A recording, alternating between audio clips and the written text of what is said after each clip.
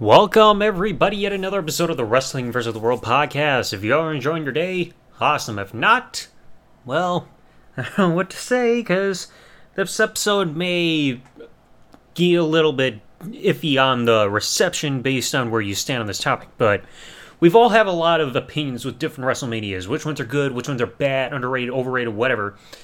But one keeps sticking out to me as terms of what I personally feel to be the most overrated WrestleMania of all time, and that is WrestleMania 18. I've heard some people say that they love it, it's the best WrestleMania, it's great and everything. To me, for different factors, mainly the main one being booking-wise, I have to disagree in terms of people who put this over as an extravagant WrestleMania, the best of all time. I mean, if you want one that's the best of all time, look at like 17 or 19 or 24, stuff like that, but definitely not 18. Because when you look at the booking of the show, whether it be the matches, the finishes, the builds, stuff like that, this show leaves a lot to be desired. There are entertaining moments, but it's nowhere near the best WrestleMania of all time. So I'm going to break down by each match and go over the best and the worst of each ones, because these need to be looked over. So, I'm not going to count the heat match. Heat matches are just thrown together. I don't care. First match being RVD versus William Regal, Intercontinental Championship on the line. I honestly don't remember how the build went. It just felt like a match that was just thrown out there because the pay-per-view prior to this, Rob Van Dam was just thrown into a match against Goldust, who was just making his return around that point in the company. I think he came back at Royal Rumble, but then all of a sudden at WrestleMania he's in the Intercontinental Championship match against Regal, whatever. Now, I mean, that was a solid match, I'll give it that. Now you go to the next match, DDP defending the European Championship against Christian. This probably had the best-ish build, one of the best ones, because DDP took Christian under his wing to try to get over the temper tantrums, trying to think more positively, and Christian eventually had enough, he turned on DDP. And this was an overall solid match at best for WrestleMania. Not a big deal match. I mean, one of the best... Well, was it the best European Championship match? I mean, I probably would have put the WrestleMania 16/2000 European title match over this, but this was a solid match. Not too bad build. But it's just like, it's not the most memorable. Then you get to the next match, which was just thrown together. Literally thrown together. Maven versus Goldust. Or Goldust asked us, I don't know what to call him anymore, for the Hardcore Championship. It was just thrown together all of a sudden right before the pay-per-view happened, saying, oh yeah, we're going to have a Hardcore Championship match. The match lasted like 3 minutes, no contest, and the only point of that was to set up the whole 24/7 rule for the rest of the show, which is somewhat of a highlight during the show. The match itself sucked. The only thing you remember was the Hardcore Championship antics throughout the night, and that was it. The next match, this one I think was one that was kind of thrown together. Kurt Angle versus Kane.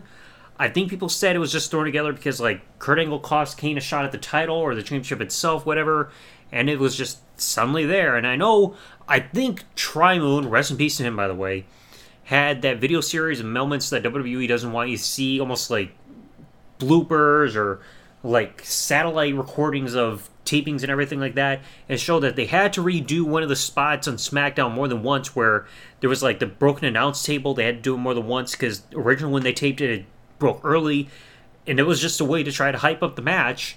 And then they botched the finish, because I know how the finish is on Peacock/Network is different on the live pay-per-view, so they didn't get the full ending done right. It was just a match just because they didn't know what else to do with these two guys, so it's just thrown there. Now, the next match was a good highlight, or like a positive point. Undertaker and Ric Flair, no DQ match. Undertaker did not like Ric Flair. I believe it was either prior or after this they did the whole brand split and Undertaker got drafted to Raw because of Ric Flair.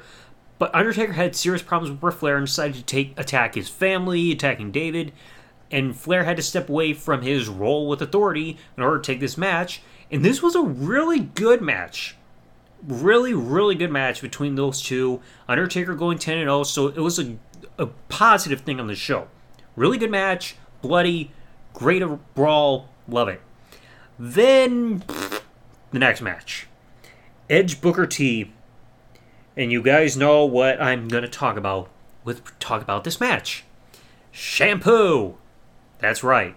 The match that only happened because Edge got a role in a fictional Japanese shampoo commercial compared to Booker T, and that was enough to get these two on for a WrestleMania match. In fact, the only thing I remember from this match in general was Edge trying to do the Spinneroonie. It's like, really? You're going to freaking put a match together because these two are having a feud because one guy got a deal to do a Japanese shampoo commercial that wasn't real and Booker T didn't? It's like that was one of the worst reasons to have a WrestleMania match. Next. Now the next one. The build I'm indifferent on. The match I have a solid stance on. Stone Cold Scott Hall. NWO came back the previous month at No Way Out. They seemed to act like baby faces, then backstage started having problems with Stone Cold and The Rock, and they cost Stone Cold a shot at the WWF Undisputed Championship against Chris Jericho in the main event. So Hogan, we'll get back to him in a bit, would go on to go against The Rock, and they decide, hey, Stone Cold, you're going to go against Scott Hall. I don't know why Kevin Nash did not have a match. He was the only member of the NWO that didn't. And the build was Stone Cold trying to antagonize and torture Scott Hall to the point where Hall was still battling with alcoholism, so they exposed him to beer, and he was taking like the medication to try to stop him from taking beer, but they're exposing him to beer anyway, and Bruce Pritchard tried to justify this. It's like, dude, there's no justification for subjecting someone to something they're legitimately struggling against in real life. It's like, I can understand trying to get them help, but to expose them to something that they're subconsciously trying to battle against, like with Scott Hall, like I said, trying to take that medication, Antabuse or whatever it was called, to try to fight his urges to take alcohol, and then you expose him to that regardless, is not the right way. So it's like, that was a poor build when you look at the real life implications, and the match itself was lackluster. I mean, this was probably like the lowest match that Stone Cold had since his WrestleMania 12 match that he had against Savio Vega. The rest of his matches that he had prior to this were all high-profile, great matches. This was lackluster. You only remember because there was a bunch of stunners. One of them sent Scott Hall skyrocketing into the stratosphere. That was it. Now the next match, y'all probably don't remember. Billy and Chuck versus APA versus Dudley Boys versus Hardy Boys, Fatal 4-Way Tag Team Elimination match for the tag titles. I don't know if there was a build to this, but the match was forgettable. All I remember was freaking Jeff Hardy spanking Stacy Keibler, who was on the ring apron, kissing her and throwing her off. That's it. That's all you really remember. Now, this next match was probably the big highlight of the night. The Rock Hogan. The night after No Way Out, Hogan cuts a promo saying to all the fans, you turned on me and you sent me away, brother. The Rock came out and saying that, no, the fans believed in you, and you talk about how you main event WrestleMania after WrestleMania after WrestleMania. How would you feel about main eventing WrestleMania one more time against The Rock? And the match was official. And they did a great build here. I mean, like taking The Rock out with a hammer, and then The Rock is in the ambulance. Hogan gets in that semi-truck and smash into the ambulance. That was pretty badass. And then they have the match. You expected Hogan, who was the heel, to get the proper reaction, and Rock is babyface. But the crowd in Toronto gave the opposite reactions, and they still played to the crowd, and they did a really damn good job. Now, I wouldn't put this as the best match of the year. There are some matches I could probably put over it, but this was still a damn good match. Dream match that truly delivered, and they worked with having to change the match on the fly because, hey, we got to go based on the crowd reactions. The Rock wins, despite getting booed out of the building. Hogan was getting treated like he was a second coming of Jesus Christ or whatever. But The Rock won, shook hands with Hogan, and saved him from the beatdown that Hogan was taken by the NWO. So this was actually a really big positive. But then you got the problem with the next two matches. The women's triple threat of Jazz, Trish Stratus lead up. This match was like 6 minutes, and it honestly did not click. You had a better triple threat match the next year when you took Lita out and replaced her with Victoria. But this match, just for whatever reason, just felt like it had no flow to it. Maybe it's because you had to follow from the intense Rock-Hogan match that the crowd was elated for. But this just did not work. I can't put my finger on it. And then you get to the last match that had so many problems. First of all, Triple H Jericho, I can understand, like Vince wanting to put the world title match in the main event, like the last match. But how do you follow against the match that people were looking most forward to, being The Rock, Hogan? It's a very hard thing to do. I mean, I think this is a rare time where you would have been fine not putting the world title match in the main event. I mean, you would see future WrestleManias where the main event is not the world title match, okay? Just because it's the world title's on the line doesn't mean it has to be the last match. You want a prior example? Look at WrestleMania 8. You put Hogan Sid over freaking Savage and Flair. So, I don't get what the whole logic there was. So, it's like you had to follow main event. The build was awful, to be honest.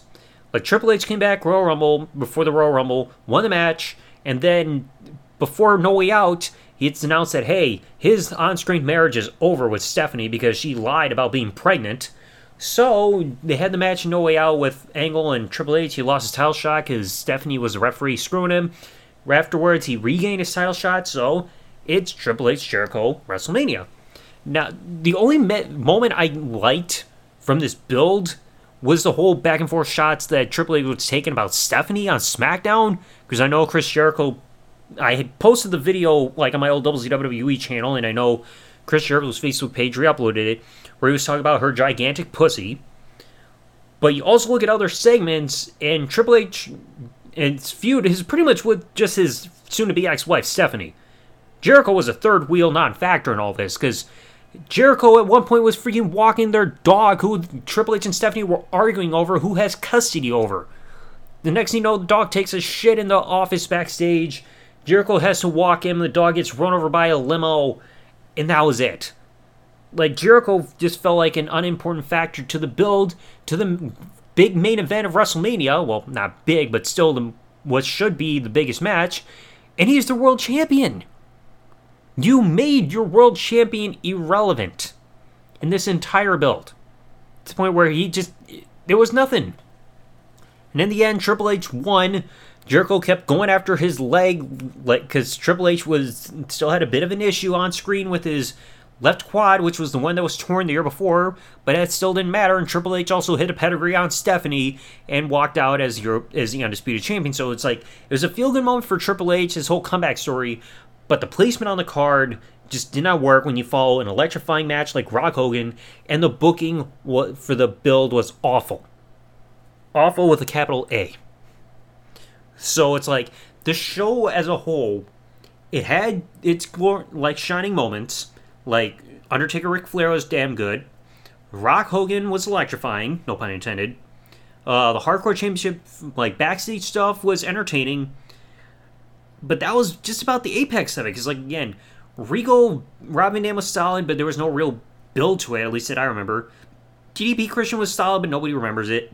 Angle Kane was thrown together. Edge Booker T fighting over fictional Japanese shampoo commercial was stupid. Austin Hall felt like it under-delivered, and the build just did not work because of real-life implications.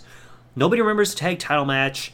The women's championship match, you could completely forget ever happened. It did not click. In a main event, the build just did not click, and of course, the crowd just was not fully invested compared to Rock Hogan, because Rock Hogan burned them out. I mean, it's very hard to bring back a crowd if they're burned out. Like, the only WrestleMania I can think of where a crowd was brought back after getting burned out was 30, after the Undertaker streak ended, and then the main event, Daniel Bryan winning, woke the crowd back up. So it's like, you had to get really lucky to be able to bring the crowd back after they're completely killed off for one reason, and this was not it. So I mean, it's just like, this show I do not feel is all that great. It's probably in the middle at the worst. Like, if I had to give out of 10, maybe like a 6, but it's just like, this show was, outside of 2 watchable matches, this show was nothing spectacular in terms of like the quality matches. So it's just like, I don't know why there are people that say this is a great WrestleMania or one of the best. When you look at the booking, there were so many problems with this show. Again, whether it be finishes like Angle Kane, builds like Edge Booker T and Triple H Jericho, or just whatever. This show had places that need to be improved on. Some things it did right, but not a lot to justify anybody really fully possibly believing that this was a great WrestleMania. So it's like, if anybody begs to differ, please do so in the comments. I want to see how some people's justification saying that this is a great WrestleMania or one of the best of all time, because I just don't see it. But anyway, if you enjoyed today's episode, folks, Please remember to leave a like, comment what you thought below, subscribe with the bell turned on if you're listening to this on YouTube, or follow if you're listening to this on any other service that you may be hearing this podcast on. And I will catch you all in the next episode. Thanks for listening, everybody. Like, comment, subscribe. Peace out, and good day, everybody.